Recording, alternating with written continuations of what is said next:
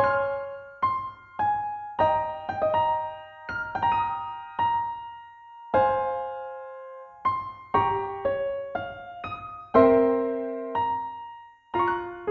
Patrick. Welcome to Network Capital. In this podcast, we try and deconstruct why people do what they do. I first stumbled upon your research while writing an article for Mint, and I loved the concept of FOMO and FOBO. But then I delved deeper, during the process of writing that article, and it turns that you're a pioneer in the subject, and now you have a book coming out. Could you briefly tell us how you got here? I mean, you had a very interesting career trajectory. We'd love to get a snapshot and then discover some mental models that led you to what you do.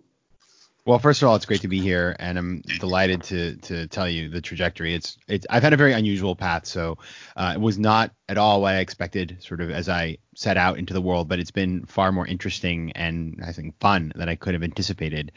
I came out of Georgetown University. I had studied in economics, and I went to work in private equity and venture capital in Latin America, went off to Harvard Business School, and then went to work in emerging markets private equity, investing all over the world. And I was quite happy on that path. And then unfortunately for me, or maybe fortunately now, in 2008, my firm AIG blew up. I was in the private equity group. We were put up for sale.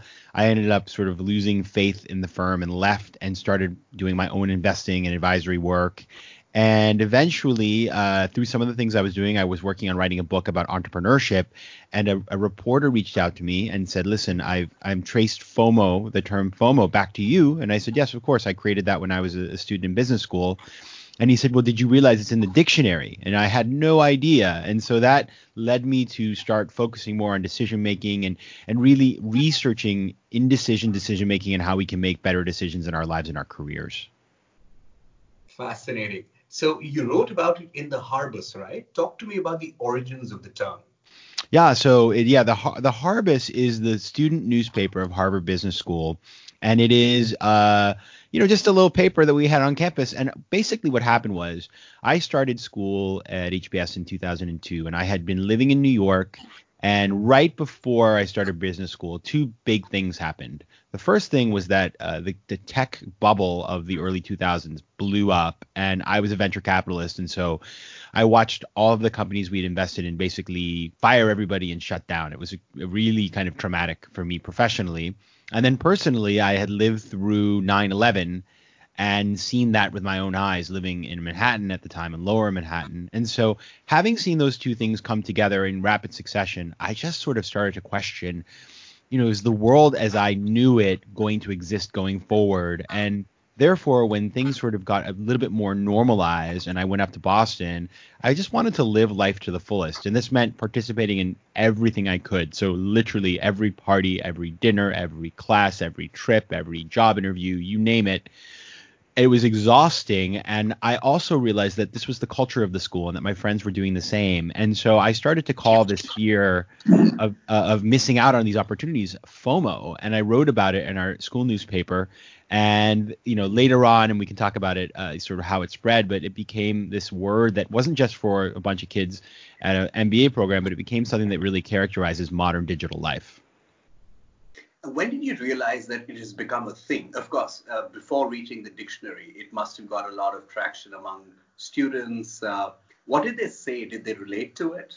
They did. And so in the beginning, it was really about MBAs. So there was I was, by the way, I was completely unaware of its spread, to be honest with you. I knew that my friends and I used it. I knew that it was sort of popular amongst my crowd socially, but I did not realize it had gone global. But as I went back in writing this book, I did research on the sort of the trajectory of the word. And I found that in 2007, there was an article in Business Week, Bloomberg Business Week, all about this phenomenon among MBA students called FOMO that had started at Harvard. And then so that was one place it was used. It was used in a book about Harvard Business School a year later. And then the tech community sort of started using it, because I think what happened is a lot of the MBAs started sort of taking the word with them when they went to work on Wall Street or in consulting or in tech. And so it became a lingo that was propagated by my classmates and I. And eventually there was a tipping point. There was a blog post written about FOMO by somebody who had been at South by Southwest. And it just went from there. It's sort of like, in some ways it's a terrible comparison, but it's like the way that sort of a virus would spread across the world. It's just little by little, slowly, and then it reaches a critical mass, and then suddenly it becomes something that's used in popular culture. And in your article, you alluded to some solutions. I'm talking about the first article. Were you able to apply the lessons or the recommendations to your own life at business school? It's funny. I think, to be honest with you, I was very happy to have tons of FOMO. And it was something that I viewed the opportunity as one that would be 2 years of my life that would be quite extraordinary. And then I would revert back to normalcy afterwards. And so I didn't see it as much of a problem, although I did think that it was important that we all recognize that it was happening and therefore call it out when we saw it. So, for example, if you and your friends had 7 different social events on one night, which, by the way, was not unusual, you should Yeah. recognize it, right? I mean, you've also done an MBA, and so you know how that world is. And so just be conscious of how you're spending your time. And I think that was really all I had at that point. I hadn't thought much beyond that, for the simple reason that it hadn't yet there was no social media, for example. So it hadn't become sort of a society-wide situation that had serious implications. Of course it has now, but at that time it was just kind of fun. What did you do after business school? And did FOMO, how did you think about your career? And talk to you about the first couple of years after business school and how you decided to mold your career and where was FOMO, FOBO, FODA, all of these things, were they at the back of your mind? Yeah, that most definitely. So we talked about FOMO, fear of missing out. There's another term that I came up with at the same time that didn't get famous quite yet, although it's gaining its global currency, and it's FOBO, or fear of a Yeah, better my option. article was about your second term, FOBO. Exactly. That's the one that I love. I sort of think is a little bit more interesting. But when I think about careers and how it affected me, I had worked in private equity before school. And so um, I wanted to work in private equity after school. And all of my friends were in private equity and were getting jobs or seeking jobs in private equity. So I felt tremendous sort of desire to stay part of that club. It was part of my identity, and so a lot of the reason why I went back into the industry was FOMO. Had I been a little bit more thoughtful, I might not have done that, because what happened was it was kind of not a great environment for job seekers, and I ended up taking a job in the industry simply because I wanted to work in the industry at a firm I did not like. And I knew it going in, and I felt some FOBO because I thought I should just wait for something better. But then I was nervous, and so I signed on to this private equity firm that just culturally wasn't a good fit for me.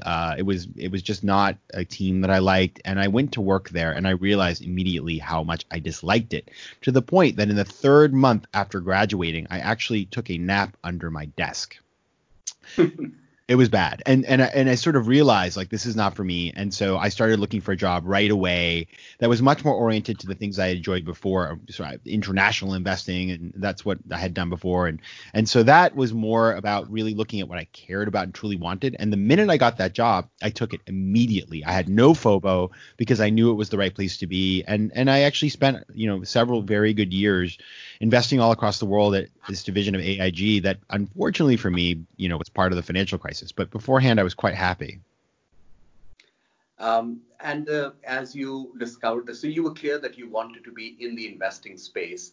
But today you have a portfolio career in a way. You're an author, you're an entrepreneur, you also advise people. Talk to me about this evolution. What prompted you to make these set of choices? It's very interesting because sometimes in order to have the courage to do the things that we potentially are better at and would love to do, we have to go through some sort of very deep, difficult period in our lives. And for me, that was the 2008 financial crisis. So, I'm working at AIG. I'm getting promoted. I was doing very well there. And then 2008, everything blew up. My firm, I had shares in the company, right? Stock in the company that fell 97% basically. Right. And it was just rough. And all of Wall Street got blown up, and our firm was particularly affected because it was sort of the poster child for corruption and greed. And so all of a sudden I went from having a CV that had a nice brand on it to having a CV that people looked at sort of with a lot of derision.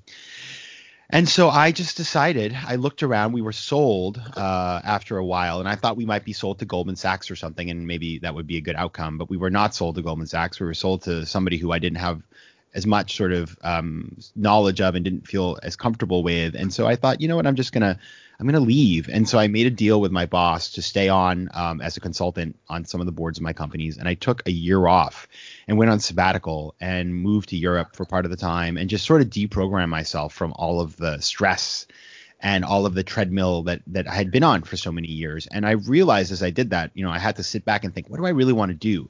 But I was afraid because I didn't know yet. And so I decided to start experimenting and trying lots of different things. And so basically I started doing consulting work around sort of international investing as a way to make some money, and then investing in side projects and entrepreneurial startups started by people I knew in my network or in my prior professional career. And as I did that, I realized it was actually a pretty interesting path. A lot of my friends called and said, can you tell us how to do this? So I decided to write about it because I'd always loved writing and I'd always wanted to write a book, but I had no idea what to write about. So I wrote a book proposal about this concept that I developed called the 10% entrepreneur, which is, keeping your day job and investing in side projects. And we were trying to get a book deal. I got an agent, but we were getting rejected by everybody. We got 33 rejections. And it was exactly at that moment that the journalist called to tell me he was writing an article about me and my history with FOMO. The article came out, it went viral, and I had a book deal 2 weeks later. How did the journalist find you? Google. This guy, his name is Ben Schreckinger, and he's a good friend of mine today. But I remember it was really kind of wild. I mean, this whole thing is like, you can't make it up. It's cinematic. I've been rejected by all these publishers.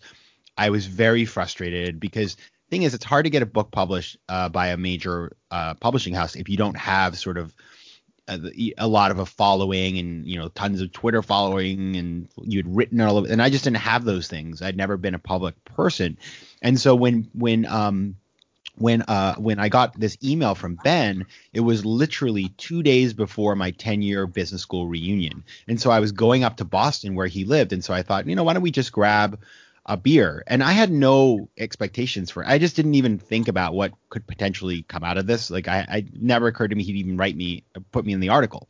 But we met, we had a really nice time, and then 3 months later, when the article came out, or I guess it was a month later, it was all about me and FOMO, and it was just a really interesting piece, and it went all over the internet, and that was really the first time I realized that if you're careful about what you do, and if you create things that people find interesting, actually, and I think you do this very well, putting your name out there and writing about your ideas is actually a very powerful thing to do. And so that really started me on this world of writing, and it was a long trajectory to get from that to where I am today. But I think the big theme here is, if you've got ideas, share them. Yeah, that's really powerful. I'm just going to backtrack a little bit. So business school, every single person faces FOMO, all of these things. But most people also remember it as a very useful time, as a time to explore a lot of things. Was that also the case for you? I asked because I feel that after business school, you became even more intentional about your career choices. So I wanted to understand if the school experience had something to do with it. Most definitely. And I would say what I got out of business school, I would say, are three things. Number one is I think HBS does a really good job of focusing on leadership. And I was not, I was kind of, I mean, it's going to be hard for you to believe this today, but I was not one to speak up very much, to be honest. I didn't talk a lot in class. I didn't feel very confident expressing my opinions. I just was not that person. I wasn't the stereotypical HBS person. And so being in that environment helped me better to sort of cultivate leadership and be confident in expressing myself. So that would be one thing. Number two is the group of people that I met and the network was really powerful, just because, I mean, the types of people that you're exposed to do some really interesting things. And I think there's a lot of sort of goodwill, and people help each other out, and it's just a lot of common understanding. So that having that kind of community has been super powerful ever since. And the third thing I'd say is that I guess you learn how to express yourself in a different way, and business school programs do a really great job of teaching you how to look at a large number of facts pick out what's important, make conclusions, and then take action. And that was something that I had never really been exposed to before. So when you combine the three things together, those things have helped me do everything I've done so far. And in fact, they're highly complementary, all of the things, and they're sort of symbiotic. So the MBA program, I credit it with, everything that I'm doing today. Got it. Um, so you're at your 10-year reunion. You've had this interesting conversation with this journalist. When you met your classmates after 10 years, did you feel that they were still suffering from FOMO? And what was the 10-year reunion like? What were the changes you observed amongst your peers? So we had our 10-year reunion in a very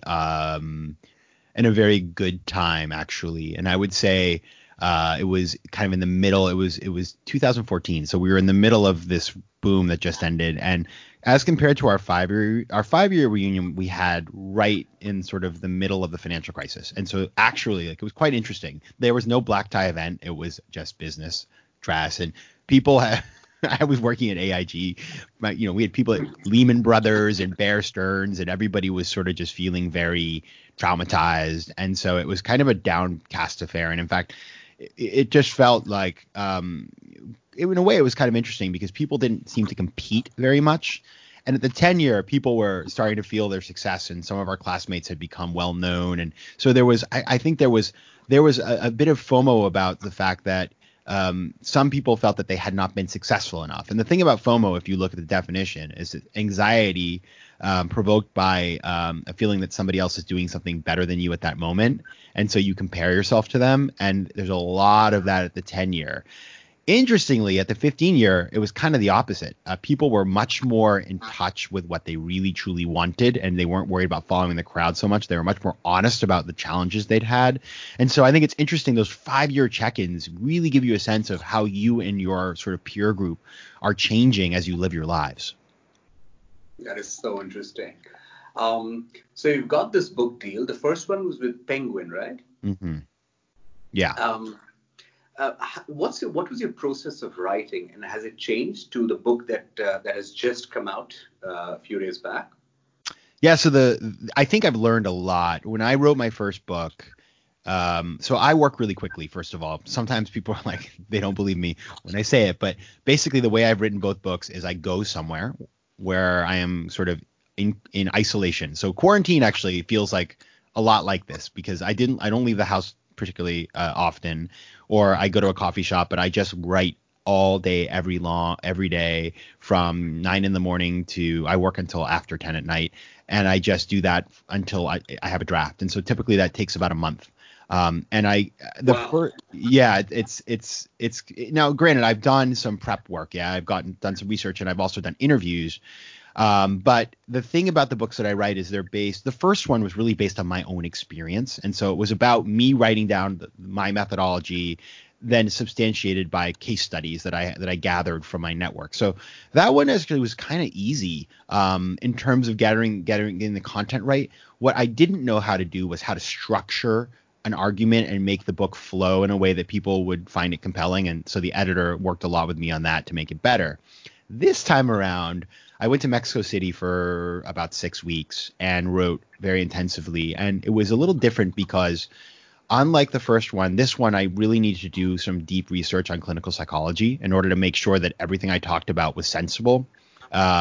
And so that was, I think, the part that I found most interesting / challenging. At the same time, I also included a lot of sort of thinking from the world of venture capital, which is the world in which I live. So I combined a business mindset with a psychological mindset, did a bunch of interviews. And what I think I did better this time around is the book is far more I think it's less the structure is just a lot more compelling and interesting, and I've become a much better writer. And so I'm very, very proud of how it worked out. And I think, the feedback I'm getting has been that people are really enjoying it. Even the article that I wrote drawing upon your work was read by hundreds of thousands of people, my editor tells me. Wow. And one thing that people kept coming back to was, how do you negotiate with each of these things? I think there is also another term, FODA. So could you explain some strategies that millennials can apply, and even more mature people, to deal with FOMO, FOBO, and FODA? And you should define FODA because we haven't discussed that yet in the podcast. Sure. Well, FODA stands for fear of doing anything, and that's what happens when you combine. If you're in a state of FOMO and then you also have FOBO at the same time, you basically you can't do anything at all. So this is a big topic. So I'll give you some ideas and then obviously point you to some places where you can read more, because I wrote more than half the book is on exactly this. And so it's funny. Sometimes I read business books and you think, oh, this book could be an article, a 7-page article. And what I try to do, and I hope I pulled it off, is this is not. This is much deeper, and so you really do need to sort of spend the time to get the work out of it. But let's start with some basic stuff. So FOMO, fear of missing out, is about this idea that you are focused on you have a perception there's something better out there for you that others are doing while you're not, and it's also about this fear of being excluded from a group activity, being excluded from the crowd, from the herd.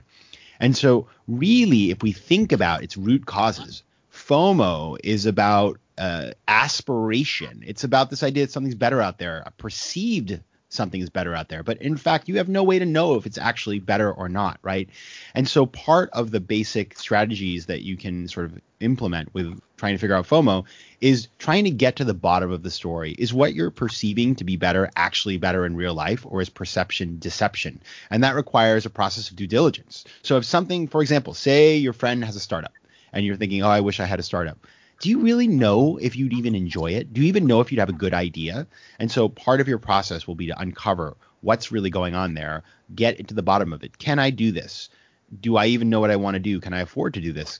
Could I even sort of come up with a good idea for a startup? And so there's a whole process around discovery there. The second element is this herd element. I want to be part of the crowd. And so that's really about thinking about motivation. Are you being intentional, or are you simply taking cues from others? So that's the FOMO sort of basic elements and what you need to go after them for things that are important. With FOBO is about maximization. It's the idea that there's something better out there. If you keep waiting and delay your decision, that somehow something better will come along. And as a result, you hold option value for as long as possible. So it's like, you don't make plans with people, you don't firm them up. You have 3 sets of plans and you decide at the last minute, that kind of stuff. Or with, work, you're looking for a job and you get an offer and then you try to shop it to 10 other places. That is the FOBO. And so it's all about maximization. And there, the insight that's really kind of fascinating is that shockingly, maximization in and of itself is not the problem. The problem is the process that you use to make decisions. And because when you have FOBO, you're not willing to let go of what you can't have. And so the process that I offer in my work is a process whereby you figure out a way to let go of things. It's really focused around recognizing that indecision is not a good place to be, that doesn't give you more flexibility. In fact, it traps you. So those are the 2 big mindsets behind them. And then, there's a great place where you can, one of the big things I also focus on is the fact that you shouldn't waste any time on unimportant things. So decisions that don't matter can take up a lot of time, and they delay us. They procrastinate. Actually, we procrastinate from the things we should be doing. And so I did a TED talk called Making Faster Decisions that came out I love last that, year. by the way. Oh, thanks Low so stake, much. no stake, and high stake, something Yeah, like that, right? precisely. Yeah, it's been amazing because I think we've done like 800,000 views, and basically the idea is, and in the video sort of lays it out really well, is like how to not waste time on things that don't matter. And so I've been using these strategies for years, and I feel like I'm it really makes a difference for me. Totally. I mean, it resonates so strongly with millennials who are constantly we are flooded with choices of no stake, low stake decision. In a sense that when it comes to doing the most important things, sometimes we find ourselves without energy and motivation. So yeah, totally agree with the framework. How do you suggest people use your book? Because you said that this book is not an article, which is awesome. So tell us, what's the best way to make the most out of this book? So the way the book is structured is basically I sort of start out with a history of FOMO just so you have the groundwork. And then I lay out definitionally what are FOMO and FOBO. and I sort of show you the constituent elements that cause them. So not only the definition and the stuff I just talked about, like aspiration and hurt, all that sort of stuff, but then getting into what are the root causes, right? So why is it, for example, that we needed a word FOMO? Because humans have been comparing themselves to other people since the beginning of time, right? It's in our DNA to want to compare ourselves to others and make sure that we're doing better, or at least we're part of the crowd. Because if you think back to the earliest humans, if they were left out, didn't have information, they could be in peril. So these are not new concepts, but the reality is that they were not problematic in the way they are today. And the change has been technology and overwhelming choice and all the sorts of things that have come with the age that we live in, the digital age, the internet age, and the social media age. And so I sort of take you through in a very, I would say, detailed, sort of structured way, all of these causes of these behaviors. And then I take you through the implications, because FOMO and FOBO have clear implications for careers and business and life. And I take you through examples, crystal clear examples of what happens when you fall sort of victim to these things. Then the last part of the book is really, it's sort of a diagnostic, and then it's a set of solutions. And so I have sort of quizzes you can do to figure out if you have FOMO or FOBO. And then I have very structured processes that you can then use going forward in order to document your decision-making process, to improve your decision-making process. And it's very simple but powerful. And it's a lot of the lessons I've learned as a venture capitalist that are combined with what I've learned from working with clinical psychologists. And then finally, I have a whole chapter on sort of a big part of this is missing out. So when we have FOMO, it's not just about deciding what we want. That's not enough, because then you have to let go of what you can't have. And so that's a lot of work around sort of how do we reduce the role of technology in our lives? How do we have a healthy relationship with technology? How do we act mindfully and do things like meditation? And so we look at that. And at the very end of the book, I also look at how FOMO can be used as a source for good. How can we learn from our FOMO to see if there's things we want to do that maybe we haven't tried before, and how can we engage with those things in a healthy way instead of in a way that we're just chasing after things that we shouldn't have? This is precious, Patrick. For the people who are familiar with your work, or who are subscribing to your newsletter or podcast, which is again like a beautiful name, by the way. You're a master at coming up with the perfect name. Who has been the one person who's benefited the most, or who are some people who've benefited and told you so about the unexpected ways in which your work helped them?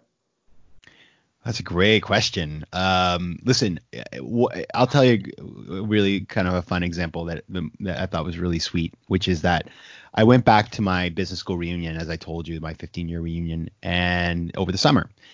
And I was really touched and surprised at how many of my classmates came up to me and said, because of, especially this was a lot of them were 10% entrepreneur types. They said, I read your book, The 10% Entrepreneur, and I started doing projects on the side. I have one friend he bought a bunch of real estate. I have another friend who invested in companies.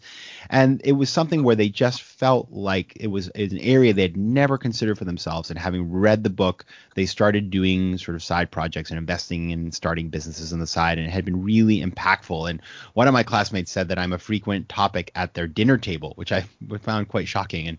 And it was really, really nice to hear that. So on the 10%, it's amazing how many people reach out via LinkedIn and other social media and Twitter just to tell me that they started something and that they wouldn't have done it without having read the book. And I would say the other thing that's been surprising as I've traveled around the world, because I've given now book talks in more than 25 countries, everywhere from Myanmar to Mexico to West Africa to East Africa to Europe and the US, obviously. One of the things that's been quite interesting is everywhere I go, no matter where it is, people have heard of FOMO and they want to take a selfie with me. And they want to tell me about their FOMO and what they're doing to beat it. And so I've been so touched by how global this has become and how people are able to, even in very different cultural contexts, they're able to identify with this concept. And then listening to the podcast, I was in Sierra Leone giving a talk last year, and the person who introduced me he listens to my podcast, and I didn't expect that. It was so shocking to me. And he was telling me about the episodes that he had learned from and how it had affected his thinking. And I just thought to myself, isn't it incredible? Again, it goes back to, and you really do this well, in your work, is creating things and then letting them travel throughout the world and sharing your ideas. And then people come back and you may not hear from them, but you may hear from them at unexpected times that they've been able to learn something and engage with what you've created. It's fascinating. Tell me, Patrick, are there differences in the ways people from Sierra Leone to the US to parts of Europe respond? Are there cultural differences to response of FOMO? Are there any observations that you want to share? Yes, it's fascinating how this works. So I love it. And I'm going to start out, I'm going to pick on you a little bit because one thing that I hear a lot, and I have a lot of South Asian friends, either, South Asian friends that were born in the US and grew up here, or who are from the subcontinent and then have moved here. And there is a clear FOBO element in culture in in Right. in South Asia. People there's a lot of making multiple sets of plans and committing at the last minute. And so all my friends say like, wow, this is amazing. This is like, this is something that we see in our culture a lot. And that makes me laugh. And I think part of it is because um, the role of family is so different in different places. So when you have pressure from family or you have very close ties with family, which you do, like in the US, you move out of your parents' house, you never go back. Oftentimes in South Asia, people live with multi generations of family, and so you have different expectations on you, and so you maybe not able to make is you have to sort of accommodate other people's needs and wants in a different way. I think that can lead to things like FOBO. There's also very interesting in cultural contexts where there's more collectivist cultures, people tend to have less FOMO because they're suppressing what they want in order to make sure that they take care of the people around them. I would say in the U.S., which is a very consumerist culture, or has been, we'll see how things evolve going forward. FOMO and where there's tremendous penetration of social media, FOMO is a huge big deal. And then I went to the place over the summer. I went to the one land in the world I've been to where I have found no FOMO. I went to Turkmenistan, Oh and my. yeah, and if you know anything about Turkmenistan, there is basically very little internet. It's very hard to find the internet, and it's also it's a country where there's a sort of a ruler who controls everything, and so there's basically very little information. Everything is monitored, and there's also there's just not a lot of outside information. And I had dinner with somebody who lives there, who had lived in New York before, and he was explaining to me that it's just a society in which you don't have any information to compare yourself with others, and you don't know much about the outside world. So there's just not a lot of there's no FOMO there, and so it was quite fascinating to be there and to see a completely FOMO-less culture. It was fascinating. So, wow, you've given a talk in Turkmenistan as well. So that's clearly now it's really a global phenomenon. Um, and COVID makes it even more obvious, right? Like, I think COVID, the current crisis, has just brought about the different aspects of FOMO and FOBO that you talk about in your work. Are there some reflections you want to share about how potentially people are going through it and what might they do to think through some challenges? Yeah, it's been on my mind. I've had a lot of free time to think about COVID and how it affects FOMO and FOBO, and it is something that I think it's fascinating what has happened. Obviously, we are all living in our quarantine, and right before quarantine took off, I recall going to the grocery store and buying toilet paper because I had seen on the news that everybody was buying toilet paper, and so I bought more toilet paper than I could possibly use in a year, right? And as many of us did. And so there was all this panic buying, which was very much driven by FOMO. And then also right before lockdown, there was a real resistance to social distancing and a desire to sort of have that last party or that last vacation. And that's very FOMO driven news. And then we sort of all locked ourselves inside. And I, in the early days, was checking the news all of the time, which is very FOMO driven. And then there was a shift in me and I realized, okay, actually I'm at home. I can't do anything. There's nothing to miss out on. Why don't I actually spend some time reading and watching all of the television shows that I've been meaning to watch for the last 10 years and learning to cook. And you'll be happy to know last night that I actually made a vegan curry and I made my own naan last night. That's So amazing. Well yeah, done, Patrick. thank you so much. I mean, let me tell you something. I didn't think I could make naan, and I did, and it was quite good. So I'm quite proud of myself. I bought all the spices, but that was, and so that sort of stuff was fun for a couple of weeks, and then about 3 weeks into it, and I'm curious what you think because I think you and I are quite similar in that we travel and we quite social. I sort of started to realize, oh my goodness, like I am feeling FOMO now. It's not FOMO for a party. It's FOMO for the life that I should be living right now. It's FOMO for the experiences, the opportunities, the little things like just going and buying, food at a restaurant, sitting down with friends. And so this FOMO that I feel, it's deeper. And I think what's going to happen, at least in my case, and I think in many people's cases, and we can go outside again and life sort of resumes normality, is that we're going to want to do everything, and there's going to be a tremendous period of like just living for the moment. And I don't think it's a bad thing because frankly it means we have something to live for again, something to miss out on. Right. Yeah, that's really well put, Patrick. Um, Now that the book is out, what are you on to next? What's the next big goal for you?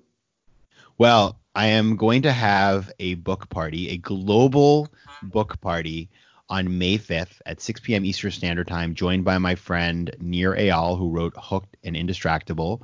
And so that you can register actually. Everybody's invited. It's at virtualfearofmissingout.splashthat.com. So that will be happening, and then I am my podcast continues. We're having an awesome season. It's really terrific, and I have a very exciting. I taped some shows that'll come out in the fall with Jay Shetty, who you may have heard of, who's an amazing. He was a monk, and now Right. he teaches us all about mindfulness. So that's a lot of fun. And then it's interesting. I had a whole series of books sort of tour on the map that's all moved online, and so that should be interesting. And then going forward, looking at exciting companies to invest in. So these environments obviously show bad ideas that were weak are quickly exposed, but there will be tremendous innovation and opportunity that will come forward. And so I'm going to focus on how I can get involved in those types of things. Gotcha. The last aspect I want to talk to you about is your personal productivity and wellness. In this journey of, carving out your own, you obviously went through some difficult times, through some challenging experiences. What are some things that you did at a personal level that helped you deal with it better? What kind of routines and mental models got you through it? I have learned so much on this front. It's a pleasure to be able to share it because I think this at this very moment, many people are feeling a lot like I did back in 2008 when AIG blew up, and it was a very stressful time. I remember, I had been working very hard, traveling all the time, really not taking care of myself. And when the financial crisis hit, I got very, very sick. All the stress sort of took its toll on me, and I was very unwell actually. I couldn't sort of do much. I had blurry vision for months. I had to go to the heart doctor because they thought something was wrong with my heart at some point, which thankfully wasn't true. I sort of had a virus that was terrible, and I was dizzy for months. It was really bad. And in fact, what happened was that was sort of in the fall of 2008, and then I got invited in February of 2009. A friend of mine named Shashank Singh, who is a private equity professional, he works at Apex in Mumbai. He was getting married, and so I got on a plane and I went to India, and I landed and I went and I stayed at the Taj that had just been attacked actually a couple months earlier, and Right. I just wanted to stay there because I really respected the fact that they had stayed open, and because I always thought the Tata Group was really impressive, and so I stayed there. And I just thought to myself, I'm going to use this opportunity in India to sort of get healthy. And so I spent 2 weeks in India. I had a little run-in with Rahul Gandhi at the wedding. Funny enough, it was very, I mean, I met him there, which is really funny. And but I had a really good time in India, and I felt like it took me away from the stresses that I had been living. And when I got off the plane, I was healthy again, believe it or not. So I think India, it's Ayurvedic properties for getting me well again. And so when I got back, I decided to get in shape, and I basically lost 20 pounds, started running. I'd never run more than like 3 miles in my life. I actually ended up running a marathon. So I got in much better physical shape. And Amazing. then, yeah, it was really transformational. And then, so moving forward to today, what do I do in my practice? Well, number one is I eat quite healthy. So I really am focused on eating a healthy diet. Number two is I take naps, actually, because I like to go to bed late. And so I actually take naps with frequency in order to make sure I get enough sleep. Number three, Right. I meditate daily, and that I've been doing for a year and a half and has been very helpful to me. And number four is I think I have a lot of outlets for creative expression. So, obviously I have a lot of, sort of social relationships, but also writing really helps me. And so even in this difficult time, I have to say I have felt very, very calm and very focused in a way that I really am surprised at, because I have all of these tools from which to draw. Really helpful, Patrick. Anything about your digital habits? Because a lot of the work that you do as a creator and an investor, I think, require you to be online, and yet you're somebody who does a lot of deep work. So how do you balance both, and what are some things that get you through it? This is definitely an area of focus for me, and I'm glad you asked the question, because I just I just got my weekly screen report on my phone, and I mean, it's bad. So I was at about 2 hours a day, 2.5 hours a day before quarantine. I was at 12 hours a day last week. So I'm gonna have to make some changes, because I've completely like lost the plot. But basically, and I admit that, because we're all human, and we're not all perfect. And I've learned a lot from my friend Nirayal Indistractable about this topic, just how to have a healthy relationship with digital, because it's not about sort of abstinence. It's about using digital in a proper way. So a couple of things that are important to me are, number one, I moved all social to the back of my phone, and I try to avoid. I actually took Twitter off my phone for 2 years, but had to put it back on for book launch time.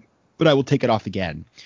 Number two is I never keep my phone in my bedroom. I have Ariana Huffington gave me this little bed that I can put my phone in and plug it in at night, and I keep it in the Right. kitchen.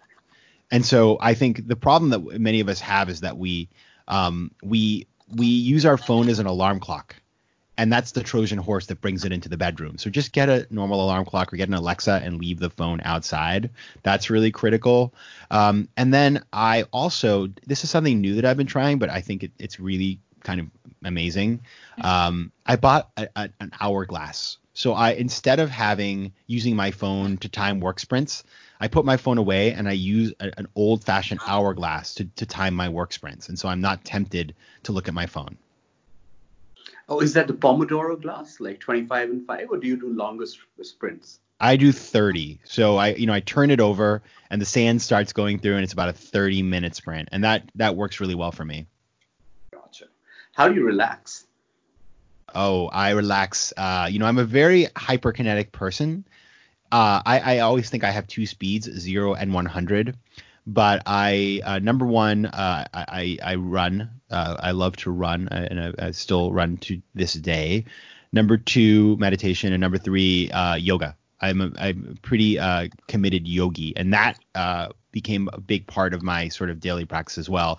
Right now, I'm trying to do it at home. I much prefer it in the studio, but I think yoga, and for those of you who don't do it, do consider it. I always thought yoga was for other people, and I didn't think it was for me, and I thought it was weird and sort of stuff like that. The reality is like it makes your whole body feel good, and it also, I think, it keeps you young, and it's just a very powerful sort of mind body exercise that kind of helps everything you do in life. And I see people who are yogis. If you look, people who go to yoga, they always look so much healthier and younger than everybody else, because it does have tremendous benefits. Awesome. Patrick, how can people order your book? There's Amazon is not working in many countries, and other equivalents. How might they read your work? So you can find the book on Amazon. It's also digital. So if you can't get the physical, you can get the digital version. The best place to find me is also on my podcast, FOMO Sapiens, which is distributed by Harvard Business Review.